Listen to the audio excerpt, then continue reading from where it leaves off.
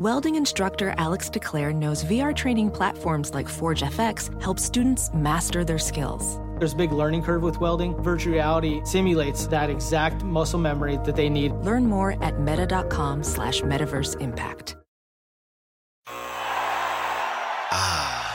The sweet sound of sports you love from Sling. The collide of football pads. The squeak of shoes on a basketball court. The crack of the bat on a home run. The slice of skates cutting across the ice. But what about this one? That's the sound of all the sports you love, all at once. Starting at $40 a month. Experience it all live with Sling. Hello, everyone, and welcome to the Sports Grid Fantasy Football Podcast. My name is David Smatic. I am joined by Sanderson, as always, here on a Thursday morning. Jacob he's feeling good. He is in his apartment. He did not get, I was very ready for you to board the wrong flight back. I mean, I was ready for you to end up in Manitoba or I don't know, Saskatchewan, all these funny Canadian names. Yeah. I mean, nothing makes me happier. Well, I'm from Manitoba, so that would have been okay. I would have just walked on over to the parents' house and like, hey, I love you so much that I flew home to see you unplanned. So that would have worked. Saskatchewan would have been in substantial issues. You don't want to hang out with the Rough Riders. But yeah, if we made it all the way back to Vancouver, the correct place, slept in our own bed. No flights planned anytime soon. So I should be ready to go for regularly scheduled programming on this here podcast for the foreseeable future. Week one, obviously always a little bit of an up and down. I did play Tutu Atwell in all of my high stakes single entry stuff. That was good. I did also play Lamar Jackson in all of my single entry high stakes stuff. So that was bad. I think he got 7 DraftKings points. And not only the tilt of watching J.K. Dobbins tear his Achilles 1.5 yards short of the end zone, but then the tilt of Justice Hill coming in to get the touchdown instead of Lamar getting the touchdown. I mean, it really was one of those pretty brutal situations. So not a good GPP week in week one for me. Yeah, I didn't play that in DFS, but I know, just speaking to like my entire seasonal portfolio, I was like, if I just draft all the Lamar Jackson and all the J.K. Dobbins, no matter what they do, every touchdown is beneficial for me. And naturally, that ended about 40 minutes into the season. That was unfortunate. The Justice Hill touchdown is definitely returning me to the Joker. I did fine. I only played one team lineup this week because it was Vegas and it was insanity. I'll be back on my normal lineups this week. I don't know. We started off the year with a nice, beautiful minimum cash. We had Calvin Ridley in the lineup. We had Tyreek Hill in the lineup. We had Hayden Hurst in the lineup. We had Josh Palmer in the lineup. So that went for a nice 1.4 points on that differentiation point. But we'll not be betting on his services again. Yeah, we definitely will not. All right, so week 2, always one of the more interesting weeks because you get to see how much people are going to react to what happened in week 1. Honestly, I feel like we're fairly unlucky that the Miami Dolphins are not on the main slate because I think we would have seen some historic single entry ownership for Tua and Tyreek Hill, which, I mean, honestly, I don't know who's to say that's wrong or right. Right, exactly. Yeah, I don't even think it's that bad. There's only one game with a total above 50. That is Kansas City and Jacksonville. Pretty tight pricing week, which is generally what happens in week 2, where all of the $3,000 guys from week 1 get a huge boost in price, and there's not obviously, all the injuries that led to the $3,000 pricing. So let's begin with the Green Bay Packers at the Atlanta Falcons. I'm honestly interested in 0 players from this game outside of Bijan Robinson. I do think that the Tyler Algier stuff is going to be an issue for Bijan for the entire season, but I also expect it to be something that is not static, but that is dynamic in the sense of maybe Algier gets 50% of the carries inside the 10. But I mean, I feel like the Algier analysis does skip over the fact that Bijan scored a green zone touchdown. Like, it's not like Bijan had to do the ETN thing where he had to score from the 26. I think it was a 9-yard touchdown. And, Arthur Smith sure, he's a dick and he hates Drake London and he hates Kyle Pitts. I don't think that extends to Bijan Robinson. I don't think we're going to be a situation where all year long we're going to be cursing about his lack of usage of Bijan. On the Packers side, I mean, Musgrave seems fine for 3,200. And in fact, I think that there's going to be some ownership pulled on Kincaid and Chig and Irv Smith Jr. and Dawson Knox and Jake Ferguson. So, like, I don't think we're going to see him be giga chalk or anything like that. The only thing that could make this game really interesting to me would be if Aaron Jones does not play. I'm one of the few remaining A.J. Dillon truthers in the world, but this game is going to feature a lot of rushing attempts. I mean, the Packers barely wanted to throw beating the shit out of the Bears. You know, they wanted to run, and Jordan Love had 9.1 YPA, and they still wanted to run. So this is a pretty boring game. Yeah, it's definitely a boring game. Probably, I mean, we'll see. I guess it depends on who actually plays for the Packers, because like I see Musgrave and Reed popping ownership projections now, but that could easily change if once it's confirmed, if like Aaron Jones is for sure in, if maybe Christian Watson even plays this week, we'll see. But yeah, I'm not probably playing a whole lot of this game. It would be Bijan, I guess, would be the main piece. Dillon's definitely interesting if Aaron Jones misses for sure, but I'm probably leaning that he plays just based on right now. I don't think that Algier stuff is like coming that much out of Bijan as much as he's coming out of the rest of the offense. Like I think they're going to get Bijan his touches, and then like even preseason, what I wrote about Algier was just like he's the player that is most dependent on Arthur Smith remaining a boomer. Like they're going to get Bijan his touches, and if they decide to be a more balanced offense, there's just not going to be room for Algier. But if they still continue to funnel touches to running backs, you can get Bijan 20 and Algier 15 in the same game. Like they ran 51 plays and they had 34 combined carries and targets for running backs, which is an absolutely absurd rate. They combined to run 28 routes on 22 plays. So if you're doing the math at home, that means like on multiple occasions, several occasions, they were running both of them in a route on the exact same passing play. So I think that makes Bijan like entirely viable. And I mean, at 5,500, Tyler Algier is like, you know, he's kind of viable in the same way like Kareem Hunt was semi-viable in the mid 5K range for a couple of years on Cleveland. I think that is I think that's a good point actually, that the touches, Algier is not making Bijan's pie smaller, he's making Drake London and Kyle Pitts' pie smaller. That's actually the better point, and I have not heard anyone frame it that way. So I think that is a good, clear-headed analysis. I'm honestly not even in to Jaden Reed or Romeo Doubs if Watson doesn't play. I think it's just too low volume of a game, basically. Yeah.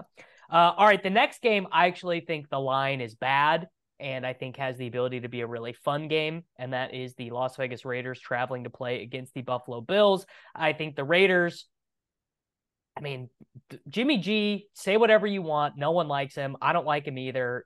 Fully in command of that offense. He, didn't force anything to Devontae Adams, which is maybe not great for my bags because I'm so loaded up on Devontae Adams, but I think is good for their offense all year. Josh Jacobs looked Josh Jacobs-y.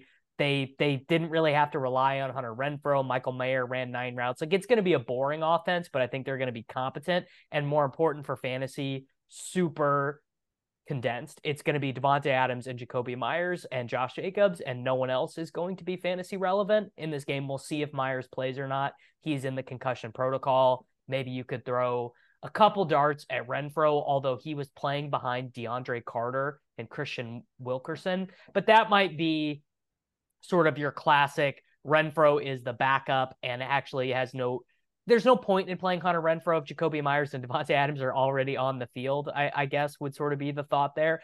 And then the Bills just look like such shit. I don't think they're blowing the doors off the Raiders. Like, I don't think this is a 30-10 game. Yeah, I think Renfrow is in line to run probably a ton of routes if Jakobi misses. It's just like, what exactly does Hunter Renfrow do here if Jakobi Meyers is already on the team? Like, you're going to have Devontae Adams surrounded by 2 receivers who are short, intermediate, best out of the slot, and a couple of tight ends. Like, it just seems kind of silly.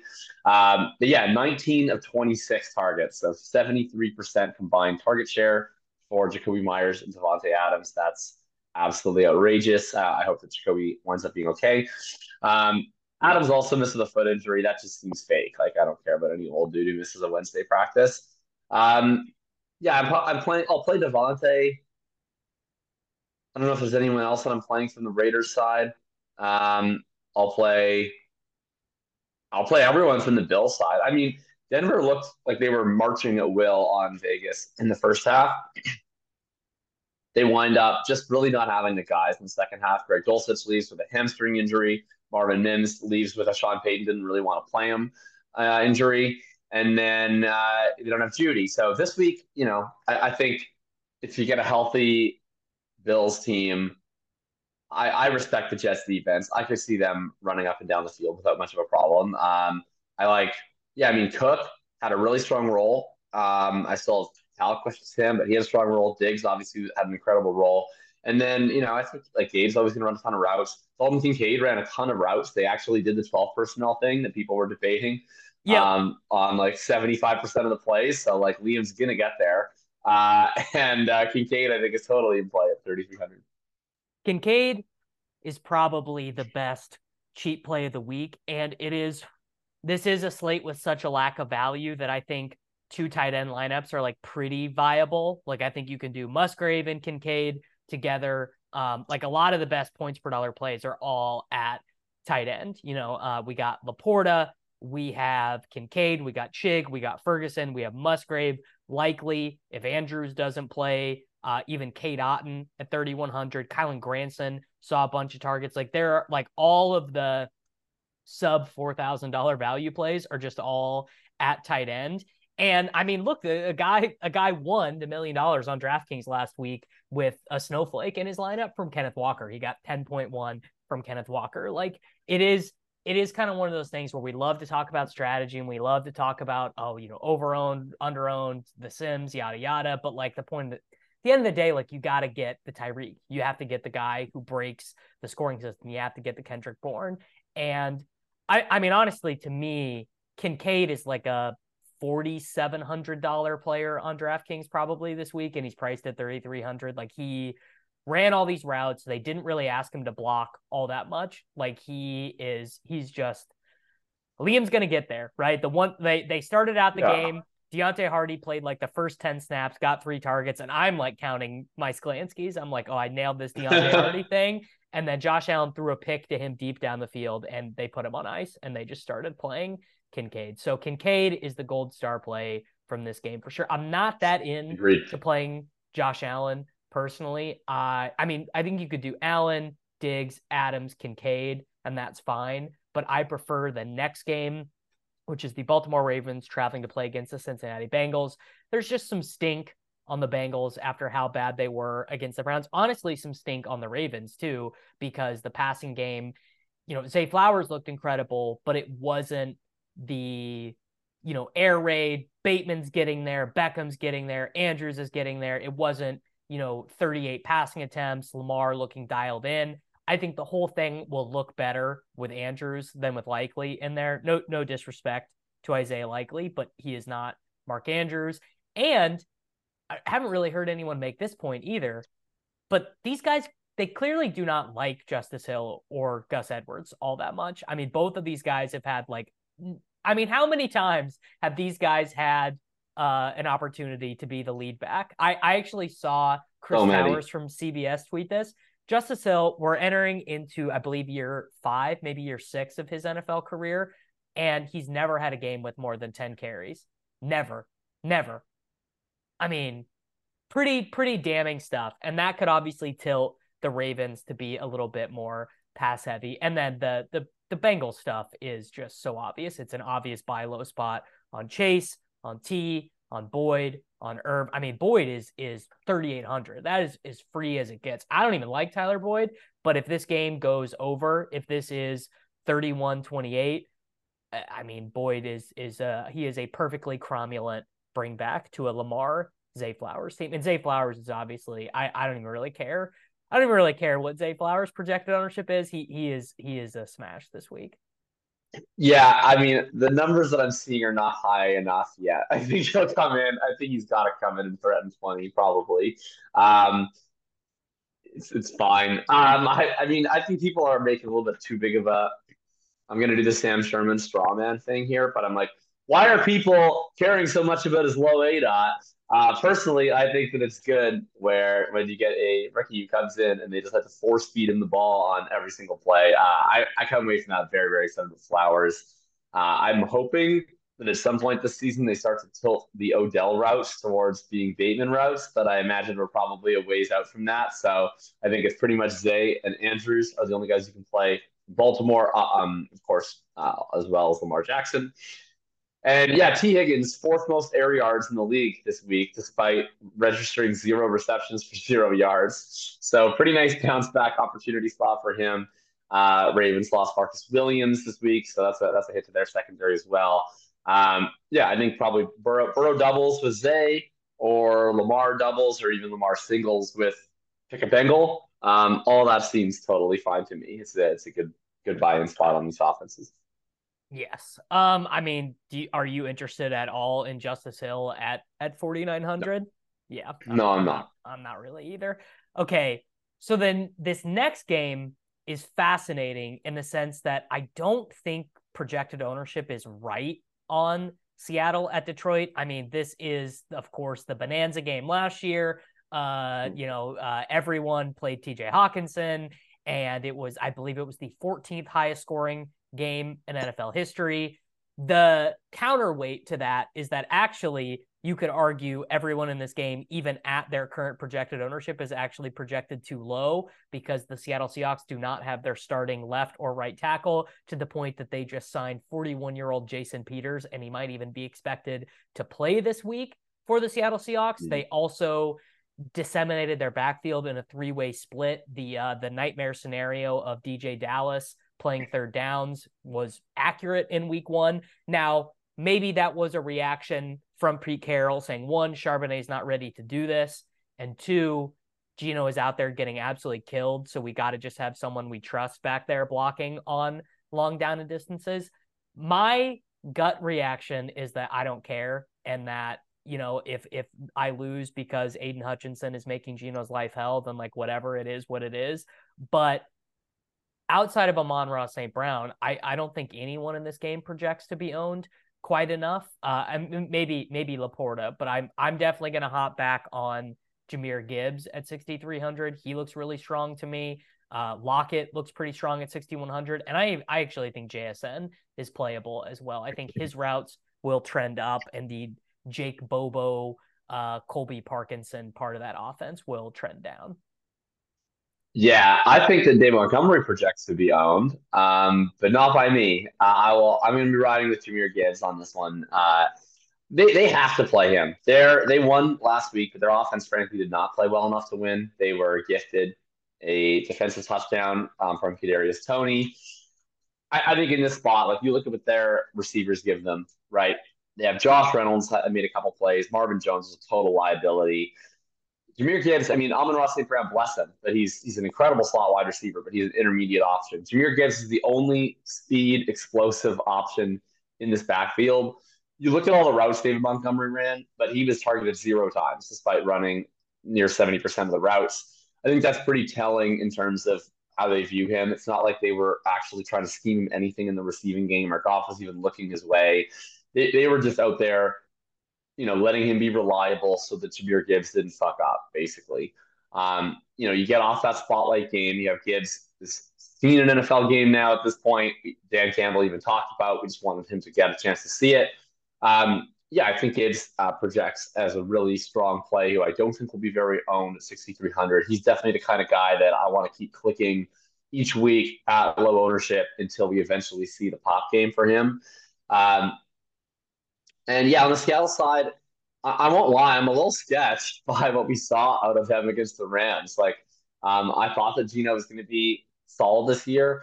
The chance that he turned into a pumpkin is not something that I really played while drafting, but it definitely feels more possible now. I would probably play this most through Ken Walker because the three-way split to me doesn't even really affect him. Like he probably wasn't playing those third downs regardless. So it just means that Charbonnet's role is being further diverted.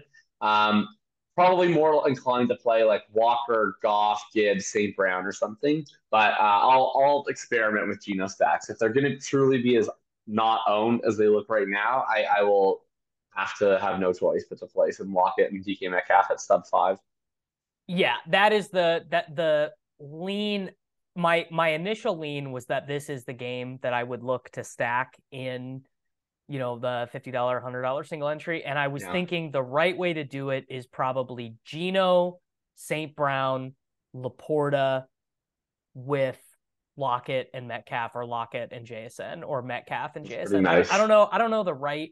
I'm still working on the right way to get there, but my lean is that this game will be a little bit less owned than Jacksonville, Kansas City. Maybe that'll be wrong. Maybe the high price on Mahomes and the total lack of clarity on Kansas City wide receivers, coupled with the return of Travis Kelce, will actually make that not true. And Christian Kirk will also probably be completely unowned after the stinker that he put up last week. So that's what I am debating right now. I would say my favorite one-off, if you're really going in this direction, is probably Jahmyr Gibbs, because pricing is just kind of tight this week. And I think 6,300, Campbell said he's going to give him more touches. He actually had more high-value touches than Montgomery did, more targets plus red zone touches. And he could have scored also. I mean, if he scores on that play where he slips down, like, none of this is even a discussion. No one who drafts him feels bad. Like, it's completely fine. But figuring this game out and taking a stance on it one way or the other, saying the offensive tackle stuff really matters for Seattle, and until they get that figured out, none of this matters, or saying it was a 1 week weird thing, like whatever, they'll also get it figured out, is like, that's probably the most important stance to take. Next up, I've seen a little bit of chatter about Indianapolis and Houston being the vomit bowl game. Everyone's cheap. Yeah. Richardson's not even really that expensive. Stroud is free. Texans wide receivers are free. All the Colts players, every Colt player is free. I mean, you could tell me that Anthony Richardson, Michael Pittman, and Tank Dell end up in the optimal because you got to play St. Brown and McCaffrey with them or whatever. I see that. Again, not quite sure how I want to play it. I also would maybe take a stab on Zach Moss if he's active, because Deion Jackson was so bad that it was. Oh my God. It was so bad. I couldn't even believe it. I mean, very rarely do running backs go from getting 80% of the snaps to 0, but Deion Jackson was so bad that I could actually see it. He must have been getting paid under the table from Jonathan Taylor. Like, that's the only, he was absolutely horrendous. Like, he had 13 carries for 14 yards and 2 fumbles. That's an accomplishment. Yeah. So Zach Moss going to get all he can handle. I mean, I think they would have turned to Evan Hall, except Evan Hall got hurt himself. And then on the comeback drive, they're playing Jake Funk. I mean, Jake Funk getting in is a sign that your running game is not where you want it to be. And I mean, Houston, their wide receiver group should be narrowed out this week because Mechie was a healthy scratch, and then Noah Brown. He's healthy? Well, he had like a hamstring thing. I guess, he had a hamstring injury. Unclear if he was, he was in the Devin A. Chain category of healthy now, but previously unhealthy scratches. Correct. Yeah. I mean, like, he has had this hamstring injury all off season, so it's like unclear what is exactly going on there. I don't think he would go from not playing last week to Tank Dell's, 50% of routes with Noah Brown staying at 50. Like, I would think that the 11 personnel will be Schultz, Woods, Tank, and Robert Woods. Collins. Yeah. Collins. Yeah. Who, by the way, 14 points last week, a bunch of targets, good air yard profile. Yeah. I know that has to make you happy. Oh, it was lovely to see. I suspect that Nico Collins is the week's most likely candidate to be a really sneaky play until you find out that he's 23% owned in your high stakes tournament on Sunday when you flip over the cards. Like, with just a whole week, like, just knowing how DFS content works, we're inbound for a couple straight days of Did you see Nico Collins' air yards? Did you see Nico Collins' targets per route run? What if he even runs more routes because Noah Brown was staying on the field for some 11 personnel snaps? And then you all of a sudden get the wait, did you see who the Colts had in their secondary and how Calvin Ridley completely eviscerated them? Man, that's Nico Collins' role now. And then all of a sudden he's going to be like 22% owned. So I I love Nico Collins. I hope that he has 25 points to my best ball bags. If the ownership steam gets to where I think it might, he might become somewhat unplayable, and then I would probably go to the Tank Dell route. But I would do it stacked. Like I will 100% play a CJ Stroud double stack this week. They were passing the ball, like they were up and plus pass rate over expectation. Not even just in terms of that they were down and kept passing. They were legitimately aggressive.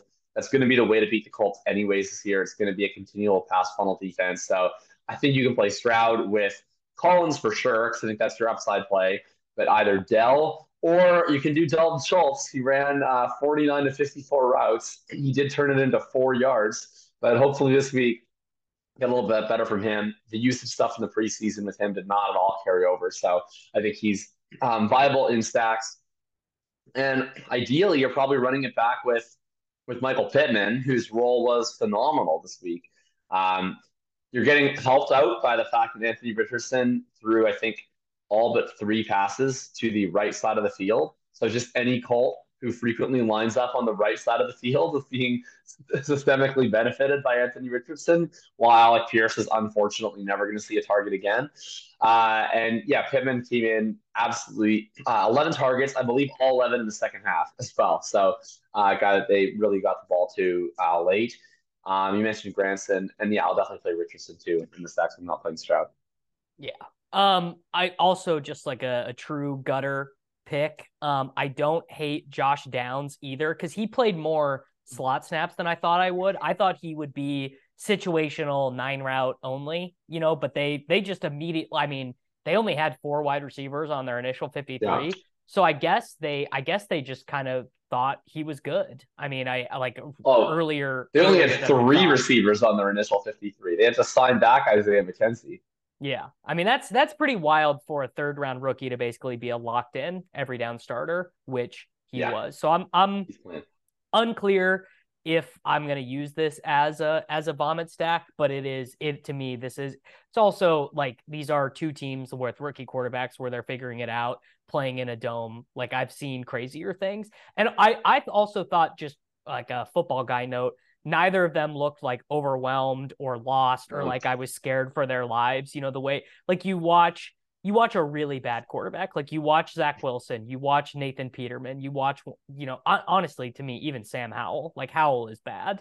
And you watch them and you're like, these guys have no hope of ever figuring it out. They'll never just get to that spot to where they're just confident in what they're doing. And I thought I thought that about Bryce Young too. I thought all of them were just like, yeah, they're not good right now. Like they're going to, like, the pick that Richardson threw to basically ice the game for the Jaguars was like awful. But that's not even a pick that like Zach Wilson would make because he wouldn't even see that throw. He wouldn't even see that was something that like could have worked out. So feeling kind of bullish about both of them. All right. I agree. As like putting on the Colts fan hat, my takeaway was Anthony Richardson is the future and the truth. And I was very excited. Like he looked relaxed all game. He looked confident. He was interacting with the crowd.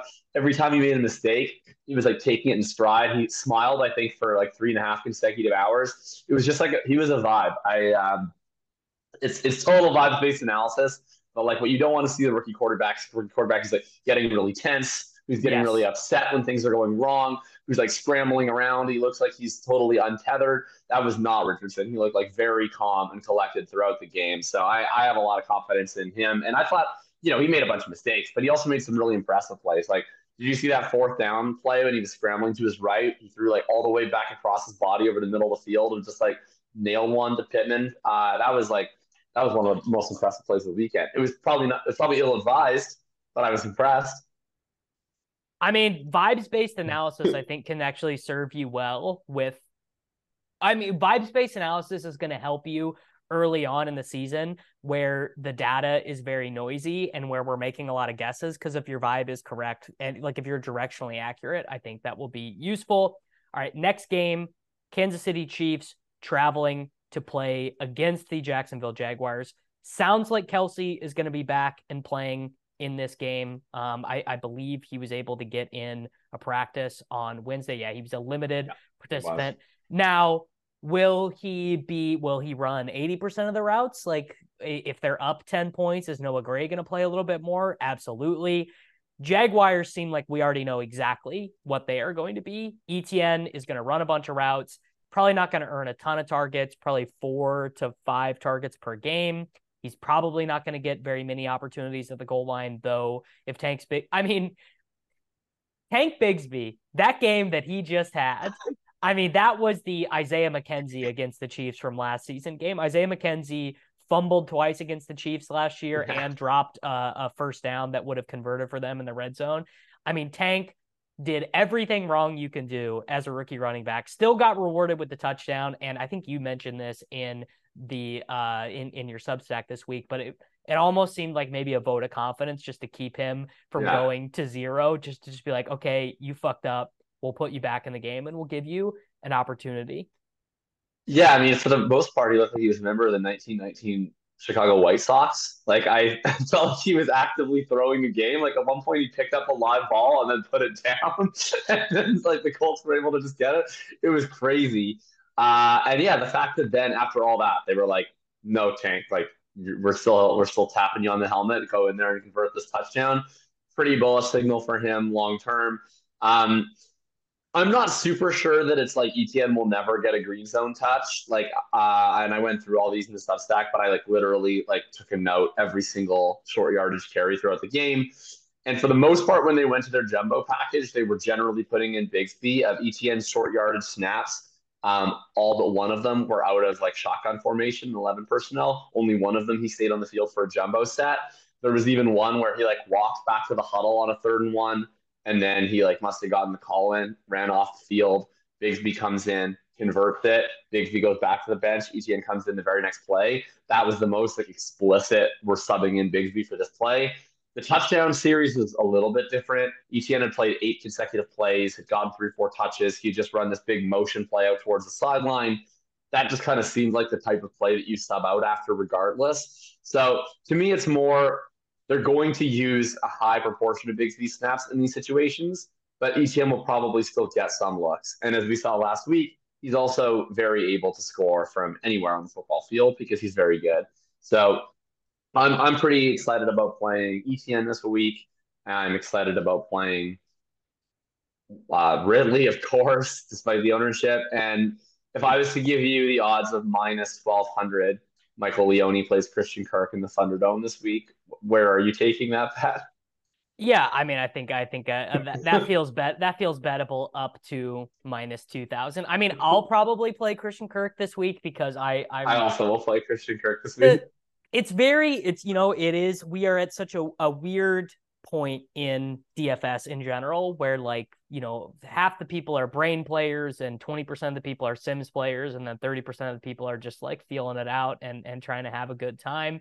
And I don't really know most weeks what is actually optimal. My gut feel is that in a spot where the Jaguars are probably going to have to try and keep up with the Chiefs offense, that it makes sense to play less heavy personnel, almost no 2 running back stuff, 11 personnel just more often, which Kirk would be the biggest beneficiary of.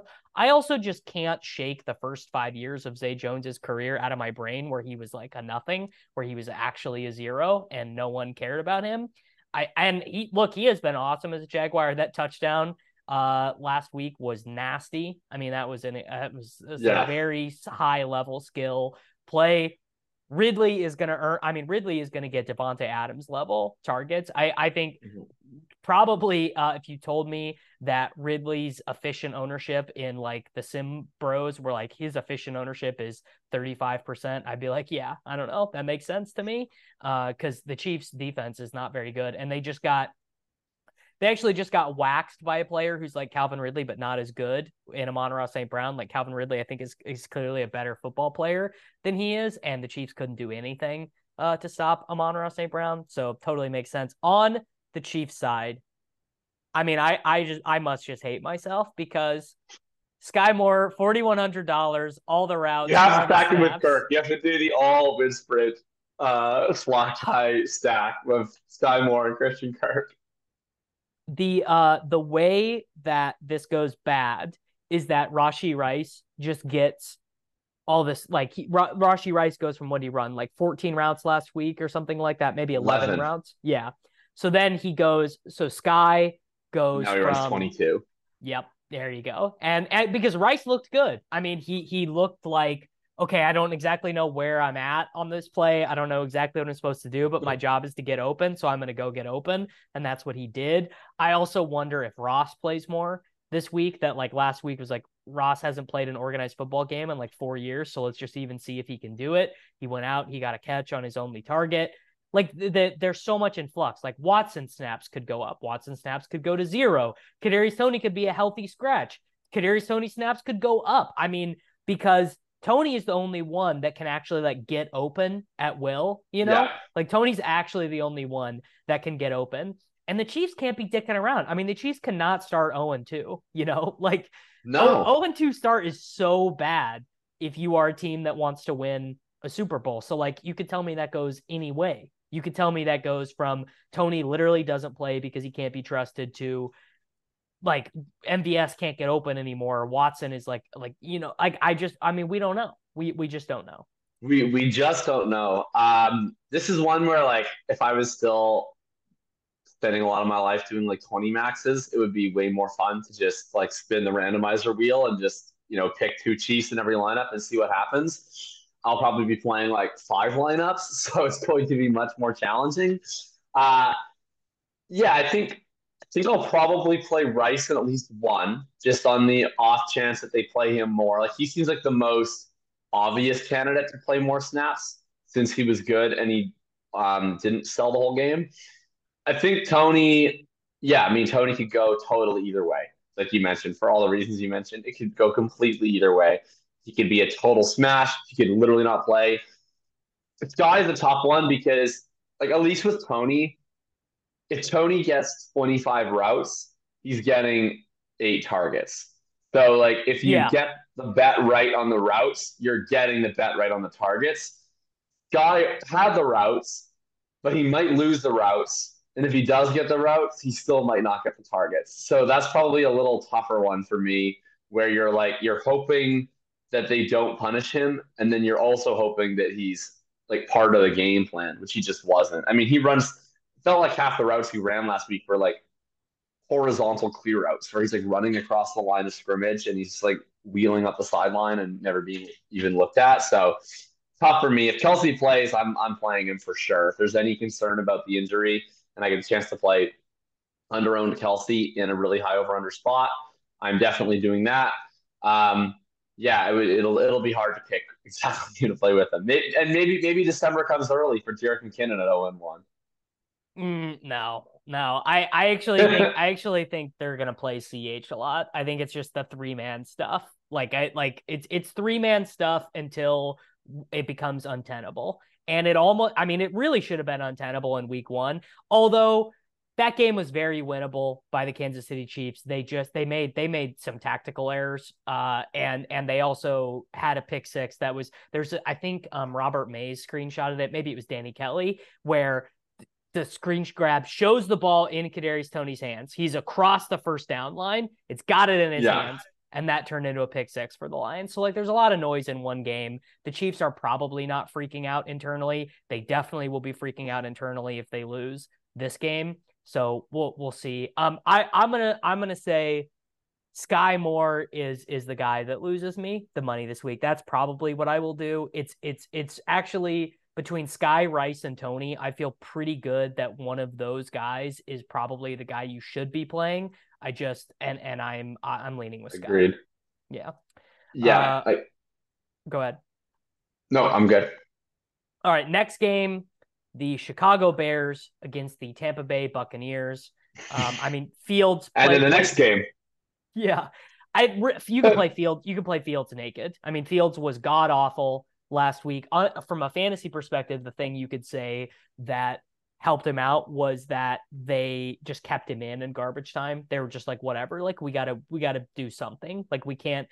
What I think they had 7 points going into the fourth quarter, if memory serves me correctly. Like, so they're like, we can't have that. But that's it. I mean, all the rest of them are unplayable. You cannot play any Bears wide. You could play Komet. Komet, depending on which expected points profile. At 4,400, it's a tough scene, but he had depending on which expected points model you look at, he had like 18.5 expected points last. Leone's model really discounted him, which is probably smart because he's Cole Kmet and it's the Bears.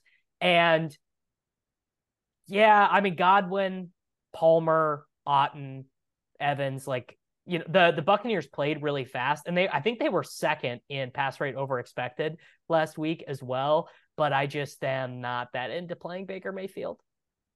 Yeah, I mean, that's the thing. Like, in theory, you could double stack the Bucs because the Bears defense is really terrible and they have some nice signals, but then you have to play Baker. And do you want to play Baker?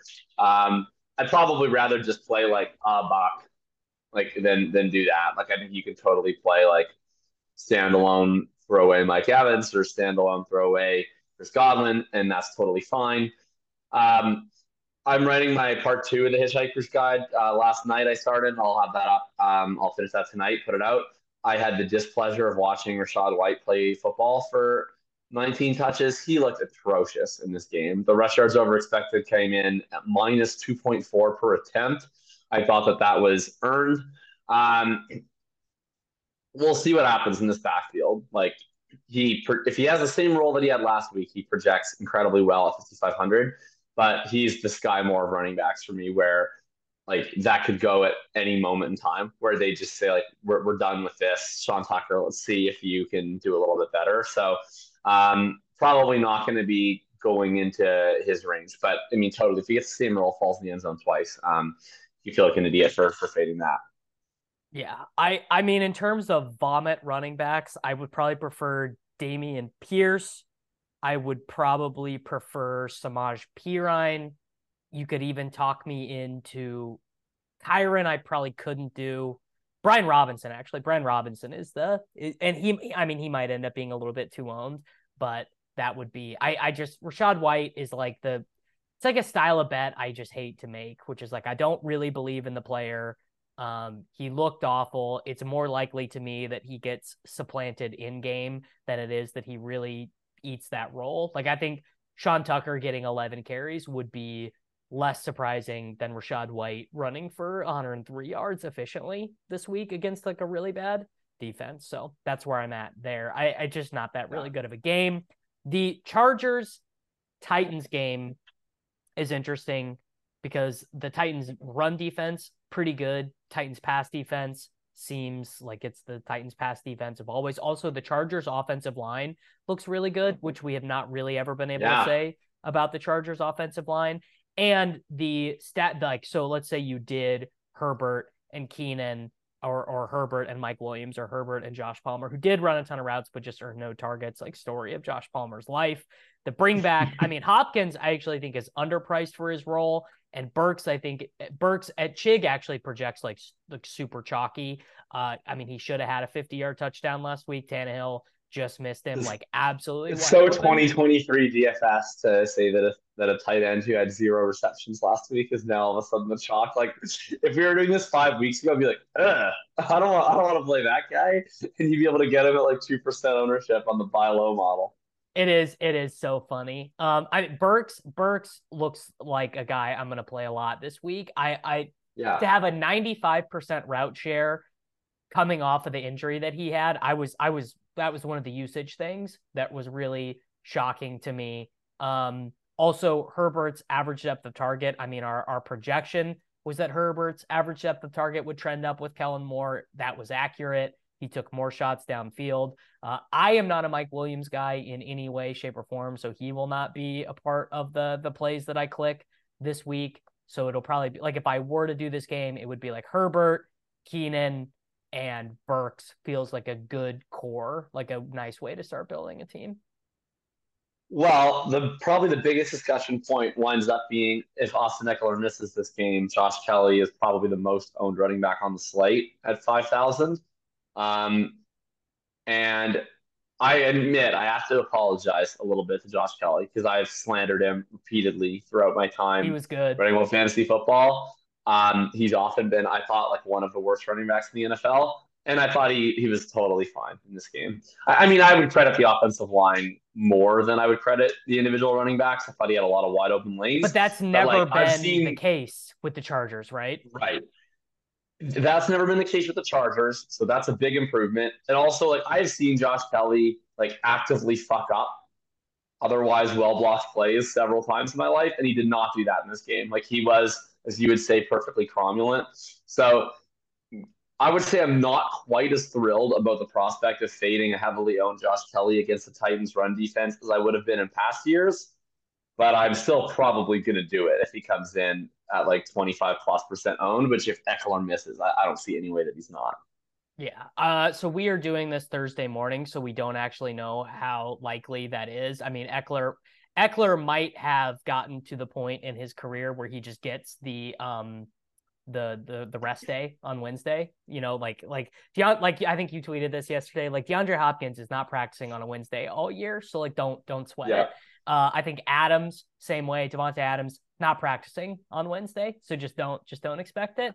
And then Tuttle's on the Swolecast, Tuttle was on Derrick Henry, which I think makes sense. One, people are going to be worried about the snap share stuff, which I think will continue all year, but this will be there's been a million backfields like this. I can't come up with an example where there's one guy who gets the ball every time he comes in, and then one guy who's just in there to run routes and a block. That's Tajay Spears.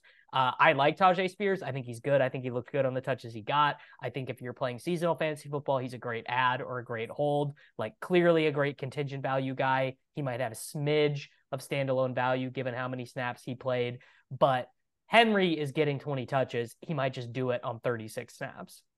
Yeah, totally agree. All right, what do we got next? We have the Giants and the Cardinals. I don't know. Play Zach Ertz if you want. Play Saquon Barkley if you want. Zach Ertz, I cannot believe that in 2023 we had to watch Zach Ertz and Logan Thomas play on the same field and receive 18 targets. It was demoralizing. 10-6-21. Incredible Zach Ertz line. Not playing him. Not playing any Cardinal really. I'll play the Giants. Like I don't mind buying back into the Giants, but I mean they were pretty run heavy to start this game against Dallas. Granted there was weather concerns, and they'll probably be allowed to be as run heavy as they want to be. I'll definitely play Waller. Like I don't see a lot of ownership on him right now. Maybe that changes. He's been dealing with the hamstring stuff, but by all accounts he's going to play.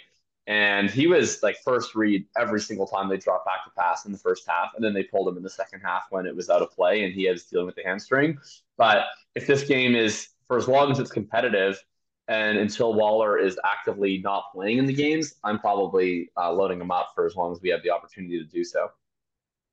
Yeah, I have no issue with that. I mean, my eventual hope is that the 11 personnel for the New York Giants is Wandale, Slayton, Waller, and who am I forgetting? Hyatt. I don't know how long it's going to take them to get there. Might take them to have a 2-5 start for them to get there, you know, but I do think that is the, you know, the Hodgins stuff, the Sterling Shepard, it's just like, what's the point? What are we doing with Paris Campbell out here? Like, you know, it's just, Wandale is better at every facet of football than Paris Campbell. No disrespect. I know there are Paris Campbell truthers left out there. Honestly, you should disrespect them. If Wandale is active this week, he'll probably play like 9 snaps and it'll be. He's going to run 8 routes. But I might do it. I mean, there's no viable $3,000 guys this week the way there were last week. All right. Actually, we're getting to the tail end here, but we haven't talked about the most interesting stuff to deal with this week, which is what do you do with the Rams guys who went nuts last week, but against the 49ers? Kyron Williams, 5,000, Nakua, 4,900, Atwell, 4,700. My lean is that the 49ers defense is actually that good, and it was kind of fluky week 1, and I'm not really that interested in them. But dumber shit has happened in the National Football League. Yeah, if I'm playing any of them, it's probably your boy Tutu Atwell this week, just because Puka is going to have prohibitive ownership issues in a really bad matchup. I don't think you can play a running back against the San Francisco 49ers unless that running back is like an Austin Eckler, where all their value is coming from the receiving game. So it's probably Tutu's the only one that I could see a path for him getting there, and he won't be egregiously over-owned. So that's probably the only guy I would play, but I might not even play him. Probably only playing him like as a bring back if I'm doing San Francisco stuff. And I mean, I'm pretty open to that. What's your take? Like, you might have seen a little bit more of this game than I did. Like, what is your take on this Rams defense? Because going into the season, we thought it might be the worst in the NFL, and yet the Seahawks could not accomplish anything offensively. Is that just like a weird game? Is it just that they know the Seahawks, or like are the 49ers going to steamroll them? Like, what should we expect in this one? Well, Rams-Seahawks games are always weird. I don't recall those two teams ever playing a normal game in the history of these franchises. Like, even when the Rams were terrible and the Seahawks were awesome with Russell Wilson and he was cooking, they play weird games. And so, like, one, a little bit of weirdness.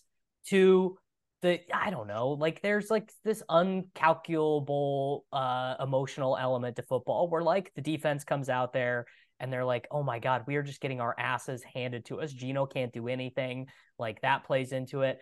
My guess is that the Rams defense is probably pretty bad, and that the 49ers, like Debo and Ayuk, are totally premium plays. You want to talk about 2023 DFS? I actually think Debo might end up getting more than Ayuk, which is, it's just wild. I was just going to say, I'm staring at an ownership projection right now with Debo at 23 and Ayuk at 10. And I'm like, did people watch last week? And the question is no, they didn't, because the people aren't making those projections. The computers are. The computers did not watch the game. And it's fine. I mean, it's easily Debo could be the better player this week. But yeah, I think if you're getting a chance to like bet on the Ayuk ascension being real, and you get to do it at no ownership cost to you and no dollar cost to you because they're effectively the same price, I'll do that for sure. So I'll probably play Ayuk this week and keep riding that wave. And I mean, anytime you can get a low-owned George Kittle, it's worth a roll. So I'll give it a shot. Yeah, that is actually a good point. One point on the Rams is that you might be tempted to do a little bit of leverage Tyler Higbee. Like, if Nakua is going to be 19% and Atwell is going to be 8% and Kyron's going to be 8% ish, right around those ranges, you might be tempted like, oh, let me click a little 1.8% on Tyler Higbee. No, his role is 0. Tyler Higbee to Atwell and Puka Nakua have sent Tyler Higbee to a shallow fantasy grave. Like, the whole Higbee thesis was, well, Cooper Kupp's out, like, they got to throw the ball to someone, and they like clearly have 2 guys to throw the ball to who are actually like good football players. So the Higbee stuff is done. And then, I mean, we should just mention Christian McCaffrey is like the greatest running back in football. And I think honestly, the way DraftKings pricing works now, where you want to get Jefferson, Tyreek, Adam, like the high price wide receivers are always more attractive. I think we're going to go through 18 weeks of the season, and Christian McCaffrey's like never going to be more owned than 11% in any given slate. And he'll break 3 of the slates, like, the rest stuff, we're going to rest him a little bit more, we're going to ease him in. I mean, they were kicking the shit out of the Steelers, and Eli Mitchell played 10 snaps. Like, the McCaffrey thing is full steam ahead. All right, the New York Football Jets against the Dallas Cowboys. Depressing. There's nothing really interesting to say about this game. I don't think any Cowboy is playable really, other than Ferguson is like fine, and Pollard I'm pretty into at 7,500. I don't really care about scoreline effects. His role is actually better than I could have even imagined. Yeah, I mean, we were tweeting about it, that like the sick feeling when he got tackled inside the 5. It was like the only. Every time I've seen that in my life, I'm like Pavlov's Tony Pollard owner. Like, as soon as I see him go down inside the 5, I'm just like seeing in my mind's eye Ezekiel Elliott like trundling onto the field to go take his 2-yard touchdown. And instead, Pollard stays on the field and he gets a touchdown, and there's joy in the universe and there's song in the meadow. It was incredible. It's a great time to be alive as a Tony Pollard fan. And if I can't play him at 20% owned at 7,500 in a game where he might rest the entire third and fourth quarters, then what is America? Correct. So the actually interesting thing here is, one, can you sell yourself on playing Breece and just saying he scores an 80-yard touchdown? Yes. I think I can. I mean, he is going to be utterly unowned, absolutely unowned. Like, we're talking like sub 5%. And the other thing is that the two highest projected ownership spots in this game are the defenses. The Jets defense that looked so good against the Bills, and the Cowboys defense even at 4,000 against the Jets. So right now they're projected for, I'm just looking at the base blitz projections that Cardi has up, but they're projected for a point more than every other defense. And an interesting thing that I have noticed is that from the sim players, from the Chipotle brothers, from Brian Hooper, from Petty Theft, from these guys, they actually will play the highest owned defense. Like, there was a great thread going around about how owned the Commanders were in high stakes stuff, and it was all the sim players who were playing the Commanders defense, and it was all the brain players who were playing other defenses. And there's an argument one way or the other. If the Cowboys defense is something like 10 to 14% owned versus 20 to 25, I actually think they could outscore every other defense by enough to make that worth it. I think that the Cowboys defense is a very different situation than like the usual high owned defenses, which like usually the really high owned defenses is like the entirely league average defense playing against a really bad team who is cheap.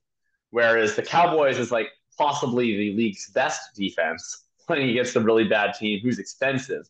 So like, I think that the price winds up being a little bit more prohibitive. You're never going to get, maybe you will, but I would be really shocked if you get like the 25, 30, 35% owned defense when they're 4K. But I also think like the path to failure is way narrower when we're talking about a defense that is actually legitimately good versus when we're playing like the Commanders, where it's like we're just betting on Josh Dobbs being bad. Like, and the Cowboys are good in a way that scores fantasy points. It's not like that they just like will prevent yards of touchdowns. Like, they're going to sack Zach Wilson like infinite times. Like it's going to happen. Like Micah Parsons is going to eat Zach Wilson on Sunday and leave him without a soul. So I will play the Dallas defense like a total square, and that's fine. Breece, my take is just I can easily see how in the summer they looked at it and they were like, look, we have one of the best 5 defenses in the league. We have Aaron Rodgers. We have Garrett Wilson. Dalvin Cook is okay enough. We're going to ease our way into the season because we're 100% making the playoffs, and we'll have Breece Hall in the second half, and he'll be the guy in the playoffs, and we're trying to preserve him. Their fuck around and find out scale got entirely changed when Aaron Rodgers lost his Achilles. So I don't think that this team, like now this team has to depend on their run game way more than they previously had to. And if you're looking at their running game, they're like, I think we have to play Breece Hall more than we initially wanted to, because he's probably their best pathway to winning games at this point. So could they get blown out by 35 and then Breece Hall touches the ball 0 times in the second half? Yes. But I think for as long as this game is competitive, I would suspect that we see more Breece Hall than we saw last week, just because I think that they need to win games. Like, they can't afford to not try to win games. And I think in order to do that, they have to feed Breece Hall. That was my takeaway as well, that they basically were like, well, would have been nice to bring Breece along slowly, but we're going to lose every game by 27 while Dalvin Cook plods for 3.6 yards per carry. So, like, I guess we better figure out if Breece's knee is all right, because we're not going to win by handing the ball off to Dalvin Cook. Like, Breece can score an 80-yard touchdown on any given play in a way that Dalvin Cook cannot. I still think, and they should sign Carson Wentz. Like, however bad you think Carson Wentz is, he's better than Zach Wilson. He is infinitely better than Zach Wilson. Yeah, I think that they ultimately will. Like, I think that Zach Wilson's going to play this game. against Micah Parsons. And he is going to look like the worst quarterback on earth, and the Jets are just not going to have a choice. Yeah. I mean, the most likely scenario to me is actually that Brees stinks in this game and that he gets 13 carries, 47 yards. The Jets lose by 17. Like that's all very well in play. But like, so right now I am seeing, let's see here. What is exactly Brees' projected ownership? I bet it is so low. Right now I'm seeing 5% on him. That even I got 0.5. Yeah, that 5% feels rich. So, it's just a matter of your risk tolerance and everything. Like Brees is probably the lowest floor play I could ever imagine playing. Any lineup with Brees is going to be like 40 points off the optimal or whatever. But I do think it is worth considering. Final game actually has some plays I like despite a lower total. The Commanders against the Broncos. I don't think either of the quarterbacks are in play, but I think Javonte, Brian Robinson, and Jahan Dotson are all pretty squarely in play here. Yeah, totally agree with that. Howell was not encouraging, but I think that you have some level of hope in this game. It's just, I don't know. What's the over-under on this one? Like, pretty depressing, I imagine. Let's see here. I got a team total of 18 for the Commanders and 21 for the Broncos. So that is it's a very low total. Yeah, I think probably if I'm playing anyone in this game, maybe Javonte and maybe Dawson, right? I mean, do we apply the aren't you worried about Patrick Surtain covering Terry McLaurin so Jahan Dawson gets the second corner and he's only 4,900? That's maybe the angle that I would fall on here. Oh, I didn't even think. I mean, I barely know defensive players' names, but I was obviously my Devontae bags are very heavy, so I was watching that game. Like I was like, why does Jakobi Meyers keep getting open? And I realized after watching for about 2 series, I was like, Devontae literally can't do shit. Like Patrick Surtain is in his jersey. He can't get open. And Jimmy, to his credit, I think old Jimmy probably would have just forced it in, because he used to do that. Jimmy actually used to do that with Kittle, where Kittle, like he was the guy who would target Kittle a lot, even if it wasn't really so much a Kittle game. But yeah, I just think he was taking what the defense gave him, and no one, like Jakobi Meyers was just open because the whole defensive attention was on Adam. So I do like that. Yeah, Surtain shuts down. Maybe Surtain shuts down Dotson though. I mean, maybe have we thought about it? Like that could happen. I think that NFL defensive coordinators are not as quick to go for the year 2 breakout versus the longtime star as best ball players. So I'm going to guess that they still view Terry McLaurin as the primary threat that needs to be taken out of the game. But yeah, Dawson at 4,900, that feels pretty good to me, just from like a talent at price perspective, even if the game environment sucks. Yeah, that makes sense. All right, so that is the look at the Week 2 NFL DFS slate on DraftKings. I am going to flag plant Treylon Burks against the Chargers, and I'm playing him, but you shouldn't play of the week is Sky Moore for the Kansas City Chiefs. Oh, I love that. I'm playing him, but you shouldn't play is the other side of that game, which is Christian Kirk.